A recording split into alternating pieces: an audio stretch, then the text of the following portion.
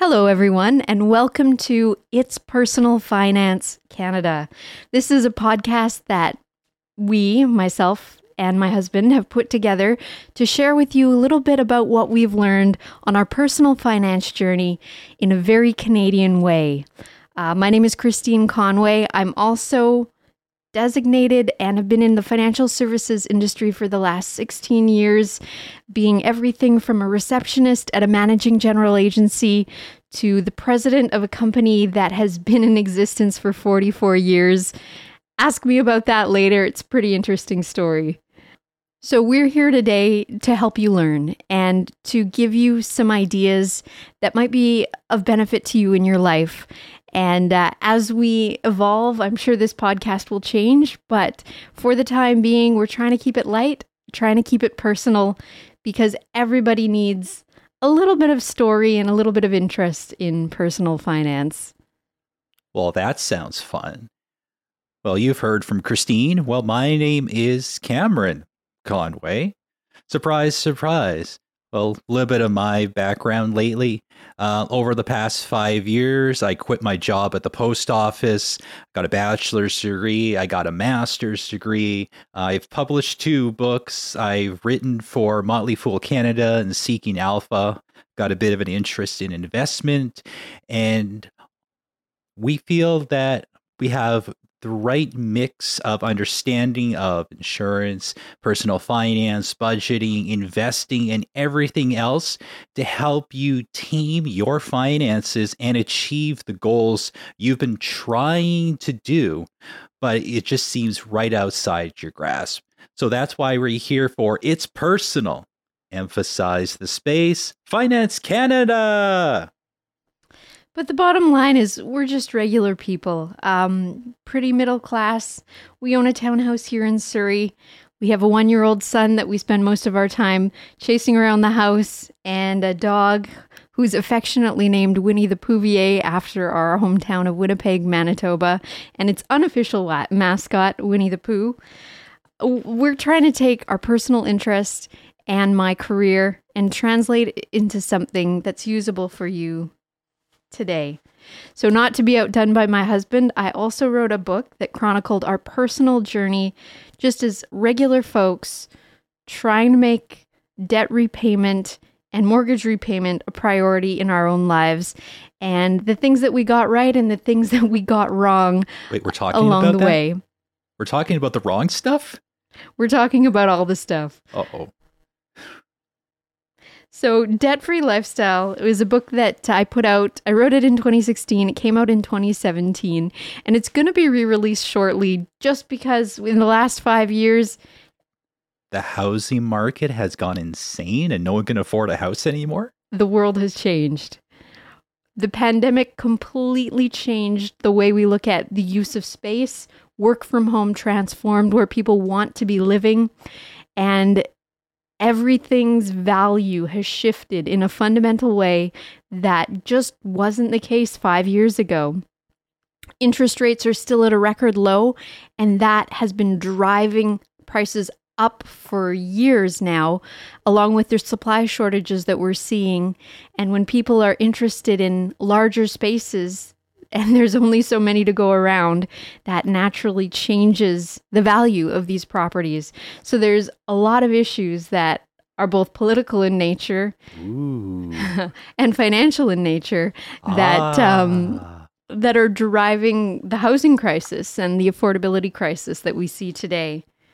So is that why we're here? To figure out how to make every dollar and cent, well, nickel, I guess now, go a little bit further because of how crazy and insane all these other things have gone?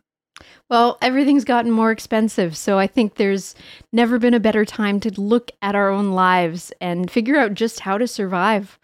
I mean, really, that's at the end of the day what we're all trying to do.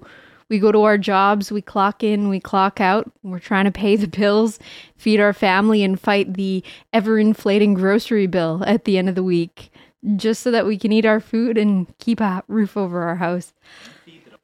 But the debt-free lifestyle is a core concept that has driven us in our own personal finance journey. And I call it the debt-free lifestyle because Our quest was to become debt-free and mortgage-free, and to do that as quickly as possible, because I fundamentally believe that if you could live a life without a mortgage payment or rent or other debt payments, that opens up so much cash flow to be able to do other things. Now, I understand that that's not a reality for a lot of people today because the pricing structure has changed so dramatically. But what we call the debt-free lifestyle is really all about building a lifestyle that gives you enough free cash flow to reach your goals in a reasonable amount of time, whatever they may be. So what is the debt-free lifestyle for me could be the take a vacation once a year lifestyle for you, or it could be the put away enough money to retire one day lifestyle. Wait, we can retire now? We're hoping so. You know, we might have to grind for another 30 years, but CPP's there, right? For the time being, we'll see how they shore that up in the years to come. But I know they just increased the amount that employers are having to pay for that. So lots of changes down the road, and sustainability for programs like that are always a bit of a challenge when you have a large percentage of the population that need the benefits and a smaller percentage of the population that's paying for them. That sounds like a system that's guaranteed to work. Nothing like putting retirement in the hands of the government.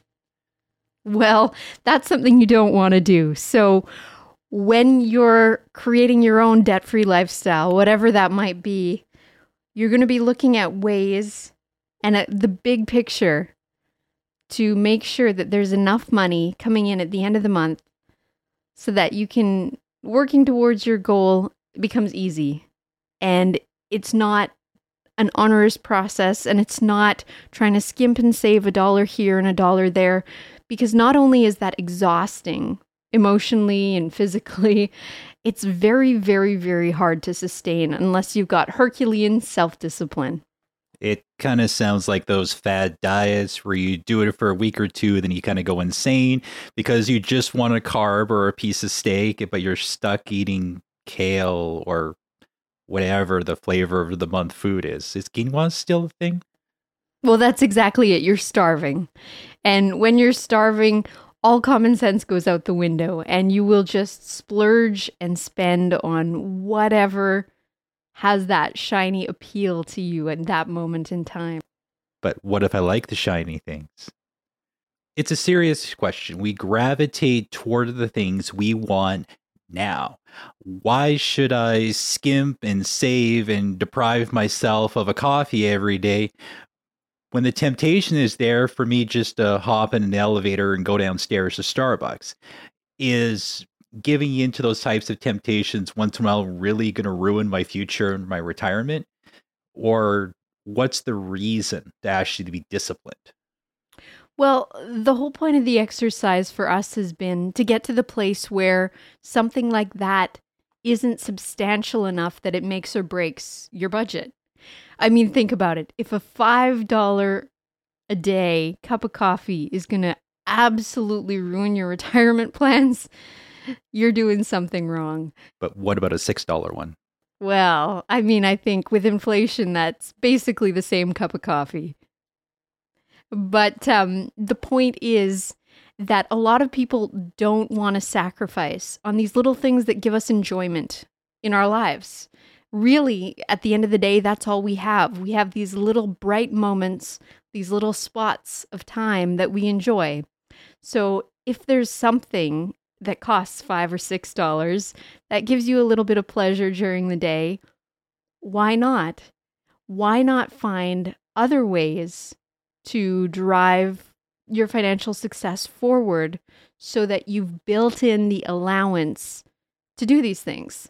So there's a couple different ways that we've looked at that. I mean, the first is if you're a fan of budgeting, and not many people are, like you, we can always just allot a certain amount of money that's discretionary spending each month to use for whatever you want. In our case, we call it fun money.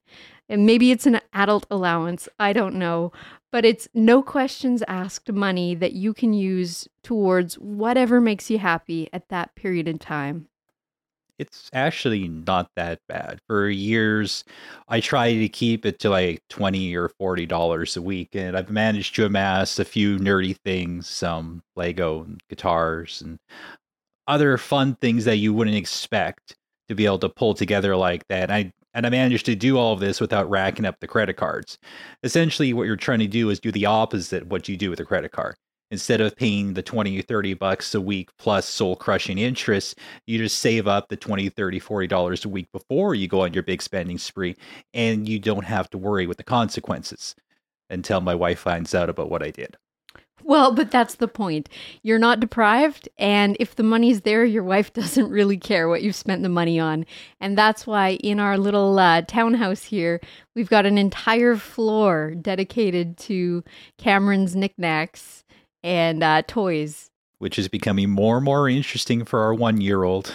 Yeah, who'd have ever thought that Star Wars collectibles would be fun for a small baby? I shed a small tear the first time he turned on one of those lightsabers. So in addition to the fun money, the second thing that we focused on when we were building our own debt-free lifestyle was making sure that we had the big ticket items in place in a way that was sustainable for the long term.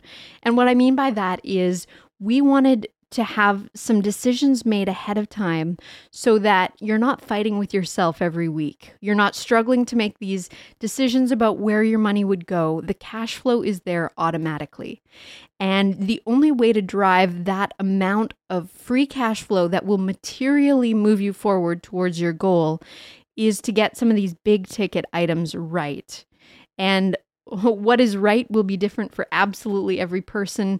But what was right for us at the time was to buy a townhouse in Surrey, which cost substantially less at the time than a single family home, which we couldn't afford anyways. Full disclosure, we managed to buy during the 2008 housing crash, so we did pretty good. That was not a bad timing thing, but you could argue we're on the reverse side of that now and still in a townhouse in Surrey, which is fine. But it is a debt-free, mortgage-free townhouse. So there's some appeal there as well. So the system does work. It's almost like you wrote the book because you knew what you were doing and not because you told me to say that. Or I wrote the book because it detailed what we went through and what we had to do to get there. And I think part of the learning experience for anyone is to make the mistakes or have someone else make the mistakes for you. So part of our experience can teach you and can help you see what we did wrong, what we did right, and hopefully you'll be able to move forward with a much smoother ride than what we had. I think once a wise person said, "Those who don't learn from history are doomed to repeat it. And those who do learn from history are still doomed to watch others repeat it." But getting back to the core concept, so when I talk about the big ticket items, I'm talking about the areas that take up the largest percentage of your budget.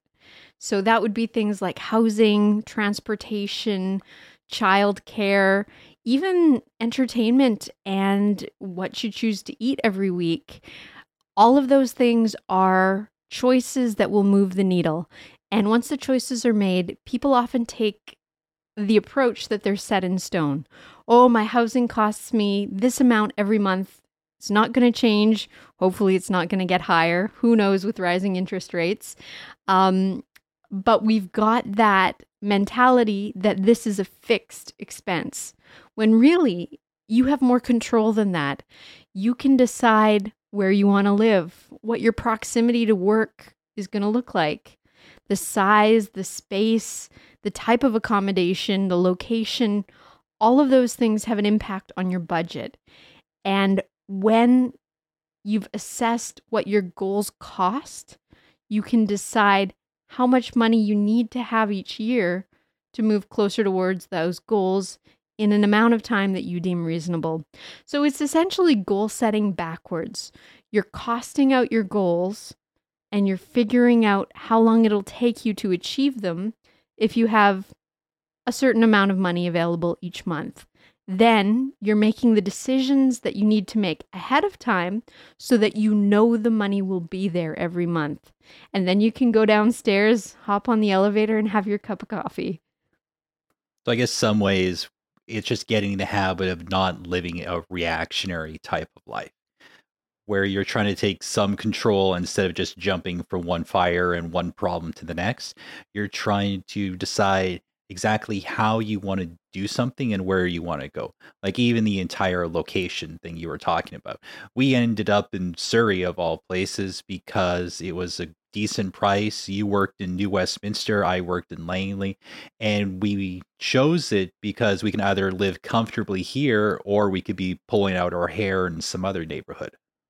Also, we had very little understanding of what the neighborhoods were like at the time, having come from Winnipeg just a year before. And we'd spent the first year here renting in Abbotsford, so didn't really have the best feel of the lay of the land. But we also did choose this location because of its proximity to a main road and the SkyTrain station so that we could easily take transit and save costs on our vehicles that way if we chose to do so. So really, this is all about figuring out which items for you will move the needle and move you effortlessly closer to your goals every month. If you can jump on the SkyTrain like I could and save some money on car insurance or on gas as you travel to and from work on a regular basis, then that's money that can automatically be redirected to a goal, whatever you decide that goal might be. So after hearing all this, what's something that we can do to implement all this? We spent a lot of time talking about why this is important, why we should think about this, but what can we actually do to make a lot of this a reality that we can just actually commit to rather than just have this be a nice idea we hear?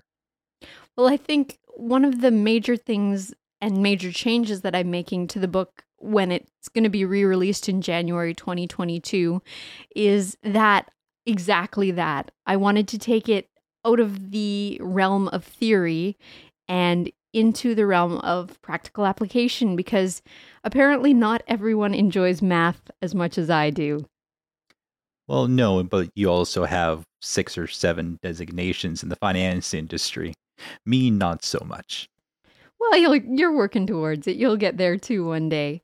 But for people that are wanting to take a step closer, I always urge them to start by writing out their major goals in life and then prioritizing those goals kind of by giving themselves a bit of a gut check. So once you've put on the page all of the things that you want to accomplish, take some time, stare at the list for a while, and put them in order of importance to you. And if you have a spouse or a partner or someone that you share financial responsibilities with, then it's a good idea to have them go through the exercise at the same time as well. I've seen situations where couples can have the exact same top 3 goals, but completely different priorities. So even though they think they're working towards the same thing and could even have conversations about these 3 things that are so meaningful for them, one of the person thinks they're going on a vacation next year, and the other person thinks, no, we're going to save our money and get that down payment ready for our house. Ooh. No, don't insert the sitcom ooh and ahs to the couples fighting in your office. No, it's not fighting. It's realizing that sometimes even when you think you're on the same page, conversations might have left out certain steps that were necessary to come to a full understanding of what is actually important for both of you. So it's not necessarily just, oh yes, I want to buy a house one day, and oh yeah, we should also go to Hawaii. But it's, what do we want to do now? What do we want to focus the majority of our resources towards now? So they're on the same page, they're just in a different paragraph. That's exactly it. And part of the challenge when you start prioritizing your goals is that if you really want to accelerate your progress towards a goal and get there faster, you have to be a little bit more single-minded in your effort. So I like to take the approach of, rather than scattering money here and there at 2 or 3 or 4 or 5 or 10 different objectives at once, we come up with a master plan that your priority list turns into a top 3, and then your top 3 comes into the one big thing that you're going to be working towards right now. And I always put a caveat on that for every person that I talk to. If retirement planning is not on the list, I'm putting it on the list for you, because life goes by far too fast to get to the end of your working career and realize you're just not prepared and you're stuck with CPP. And you can't even resort to eating cat food because that's getting more expensive too. Well, the lines of the food bank are getting longer, and that's not meant to be a joke. It's actually a sad reality. But once, as a couple, you've set your financial goal and gotten your priorities in order, the next most important step that I think a couple can do, or a person can do if you're working on this on your own, is to cost out the goal that you're working towards. And this part can actually be quite a bit of fun, because you get to go online. Wait, is this real fun or is this finance person fun? This is finance person fun. This is anyone who likes detail fun. No, it's actually an exercise in what if, which can be quite a bit of fun because you get to daydream a little bit. Kind of like that What If Marvel series? No, it's more of a, what will my vacation look like? What resort will I stay at? How much will my flights cost? Things like that. So if I was at the place where this goal was being accomplished today, what would it cost me all in to have the experience that I want to have? Or if it's a debt repayment, once I've factored in the interest costs, what are my costs all in to repay this debt in the period of time that I think is reasonable? And the other part of that is, if you don't know what amount of time is reasonable, you can actually do a check where you start by looking at the amount of free cash flow that you've generated by your big decisions and also your budget decisions. So if you know ahead of time how much money you have free each month, not counting discretionary purchases, but how much money you'll have available to apply to your goal, you can actually divide out the total cost of the goal that you're trying to achieve with the amount of money that you have each month. And you'll come up with a number of months that it'll take you to get to the achievement of that goal. So once you have that number, you'll be able to look at it more objectively and say, oh my goodness, this goal is going to take me 2 years and all I want to do is get to Hawaii. That's not reasonable for me. I better increase my savings if I want to go next year. Or you might say, well, I'm saving for that down payment. It's going to take me 5 years. I'm okay with that. You know what? Let's give the housing market a bit of a time to maybe settle down, and let's hope that people get back into normal, or whatever the new normal might be post-pandemic, or in this kind of continuance. Is that normal with a question mark or an exclamation point?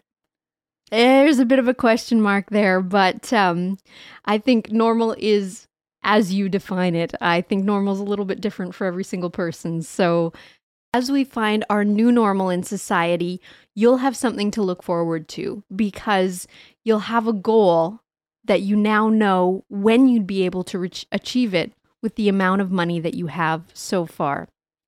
So the other part of the equation is, what if you look at your spending, you look at all the different areas that are taking up cash flow, and the free money that you have available is just not enough to achieve your goals in any reasonable amount of time? What do you do then? Buy Bitcoins. I suppose you could buy Bitcoins, but beyond Bitcoin, you could. I can train the dog to do tricks on Reddit. Or YouTube. Is that too old?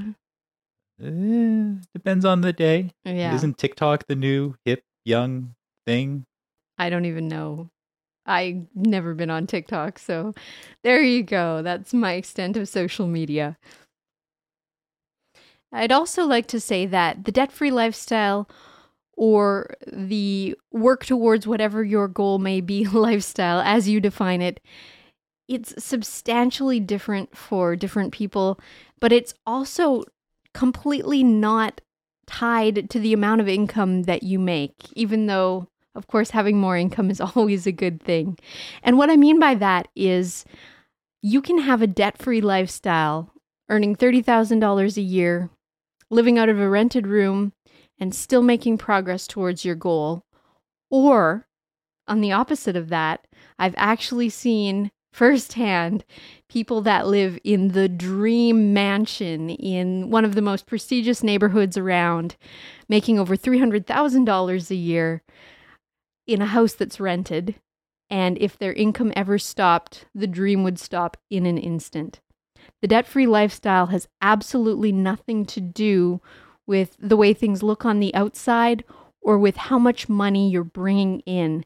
It's all about creating that margin, that free cash flow, and making sure that the amount that you have fits with the goals that you have.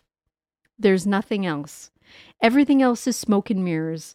I mean, we're all familiar with Keeping Up with the Joneses, and I think more than ever, there's such an illusion between social media and kind of what you see and what you hear. You really don't know or have that experience of what someone's reality is. You don't know how far behind they could be on their bill payments. It's kind of like those Instagram filters. You don't actually know what the person looks like, except it's with their finances, or how many times, even in our neighborhood, we see some of these lesser houses with Jaguars and Mercedes parked out front. Right. And that's a certain way of prioritizing what's important, right? So people thinking, you'll never come by my home, but let me impress you with my very, very expensive car. And then all of a sudden, you're the guy that has the nicest car in the crappiest apartment in town. But going back to social media, it can be like a different person every day, right? Where you don't really know what the person looks like or what their finances are behind the curtain. The appearance of success has absolutely nothing to do with the reality of success or stability for a lot of people. Anyone can buy the appearance of success. Anyone can buy status symbols or put them on your credit card and just pay for them later with interest. It doesn't mean that you are successful. And I mean, there's a whole Millionaire Next Door movement that's completely based on the idea that the people that are maybe a little bit more focused on their goals are a little bit less focused on the appearance right now. It's that same idea of either you work hard now or you work hard later. So for a lot of people, you put in the time now, and then maybe life becomes a little bit easier further down the line. But unfortunately, we live in a society that doesn't really value that mentality. Everyone wants to look good and be successful today. But unfortunately, I think it was Edison that said a lot of people miss opportunities because they're dressed in overalls and they look like hard work.